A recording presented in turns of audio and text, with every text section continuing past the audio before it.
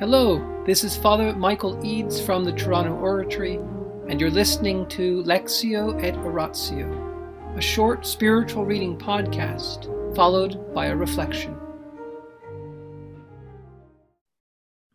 The Life of St. Philip Neri by Antonio Gallonio, Section 11, Chapter 134.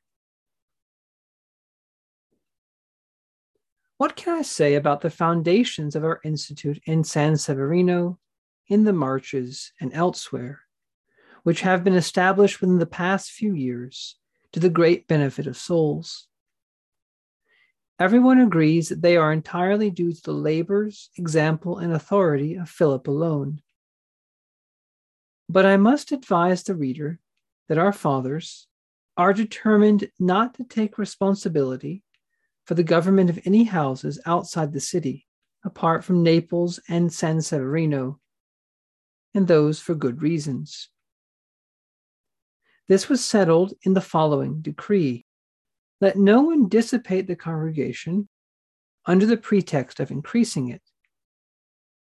It is decreed that the congregation should not accept any other locality, nor undertake the government of any other congregation, save for those at Rome, Naples, and San Severino, in order to avoid the confusion which an excessive number would cause, and in order that those joined to the congregation in the bonds of charity should be brought closer together by their daily contact with each other, the character of each one being more easily recognized, and the face of each be so familiar as to be respected.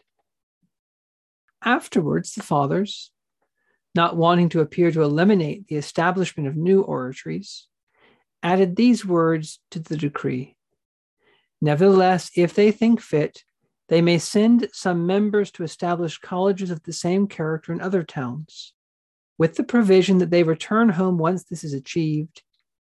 These new foundations would not be subject to ours. Neither would their clergy be members of the congregation of the oratory at Rome. Likewise, they may receive visiting priests into their house as guests, so as to learn our customs, and after a suitable time, be able to make their own foundation. Despite all this, the fathers were compelled by necessity to open a new oratory at Lanciano on the 1st of November in 1598. This is because the congregation possesses an abbey of St. John, commonly called in Venere, near that city, which has the care of souls attached to it. Here also the fathers have established a school for poor youths, with the intention of educating them in devotion and for all sorts of practical work. The abbey possesses 10 towns, and the fathers are lords of one of them, called Fosacciacca. Up to the present day, oratories have been established in many other places, and more are being set up on the Roman model. That gives us cause to believe the famous way of life established by Philip will shortly be propagated among all nations. A congregation which was born to assist all nations should be of benefit to all, with no exceptions of place or climate. Oratories already established on the model of Rome, apart from Naples, San Severino, and Lanciano, are these 4: Lucca, Fermo, Palermo, and Camerino. Those under construction at the moment are these 6: Fano, Padua, Vicenza, and Ferrara. The 5th is being set up in a town called Tornon, across the mountains in the Diocese of Geneva and the Duchy of Chambly. The 6th is in the church of Notre Dame de Grace in the Diocese of Fréjus in Provence. In the name of the Father, and the Son, and the Holy Spirit. Amen. Angels of God, our guardians dear, to whom God's love commits us here, ever this day be at our side to light and guard, to rule and guide. Amen. Most Sacred Heart of Jesus, teacher of teachers, have mercy on us. Saint Philip Neri, gentle guide of youth, apostle of Rome, vessel of the Holy Ghost, pray for us.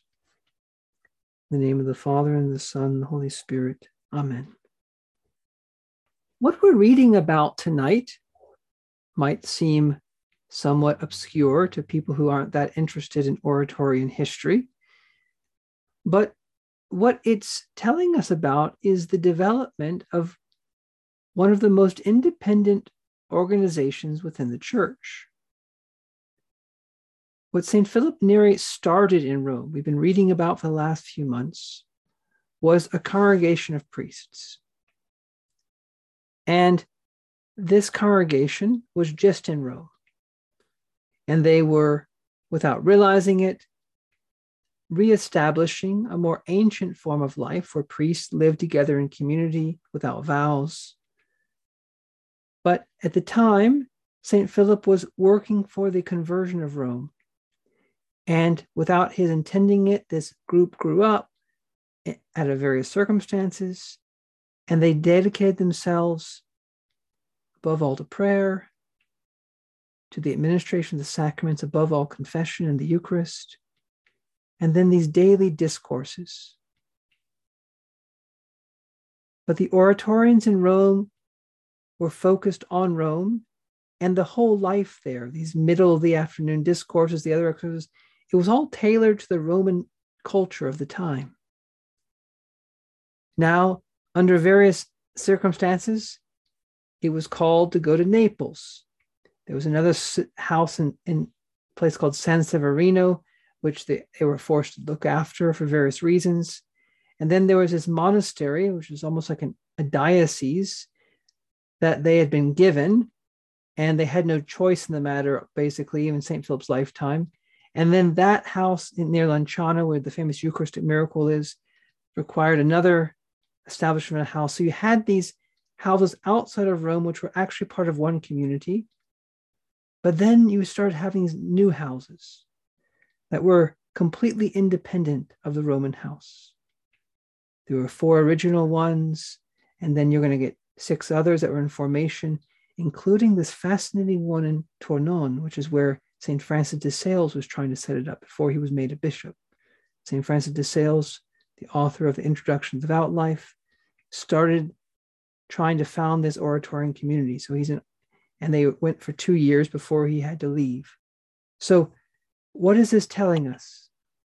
Well, it's telling us that it's possible to extend something, to grow something, and to ruin it.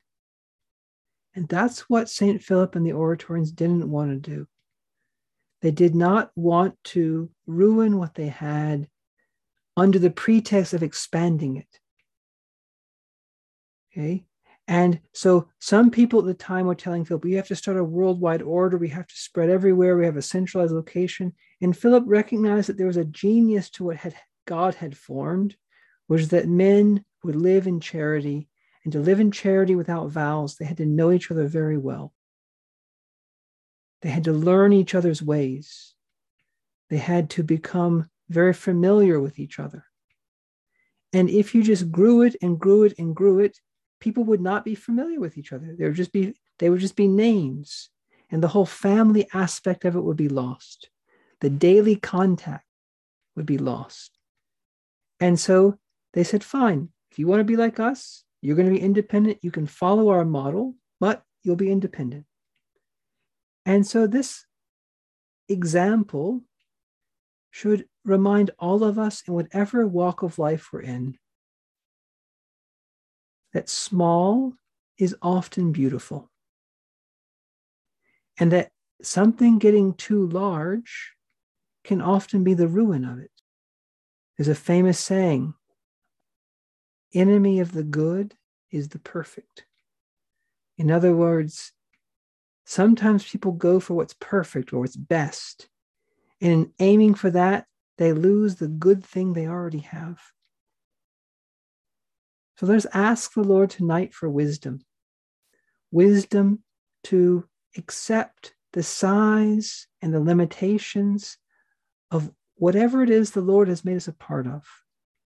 Yes, things should grow. Yes, we don't want to refuse the Holy Spirit, what he is doing. But we don't want to let human vanity, human pride, human ambition make us just want to make things get bigger and bigger and make things appear great. When deep inside, the rot is setting in. We don't want to just build bigger and bigger and bigger if the foundations are not very sure. But this takes humility. This takes patience. This takes wisdom. Come, Holy Spirit, make us truly wise. Wise that we will cultivate that part of the vineyard which has been entrusted to us. In the name of the Father, and the Son, and the Holy Spirit. Amen.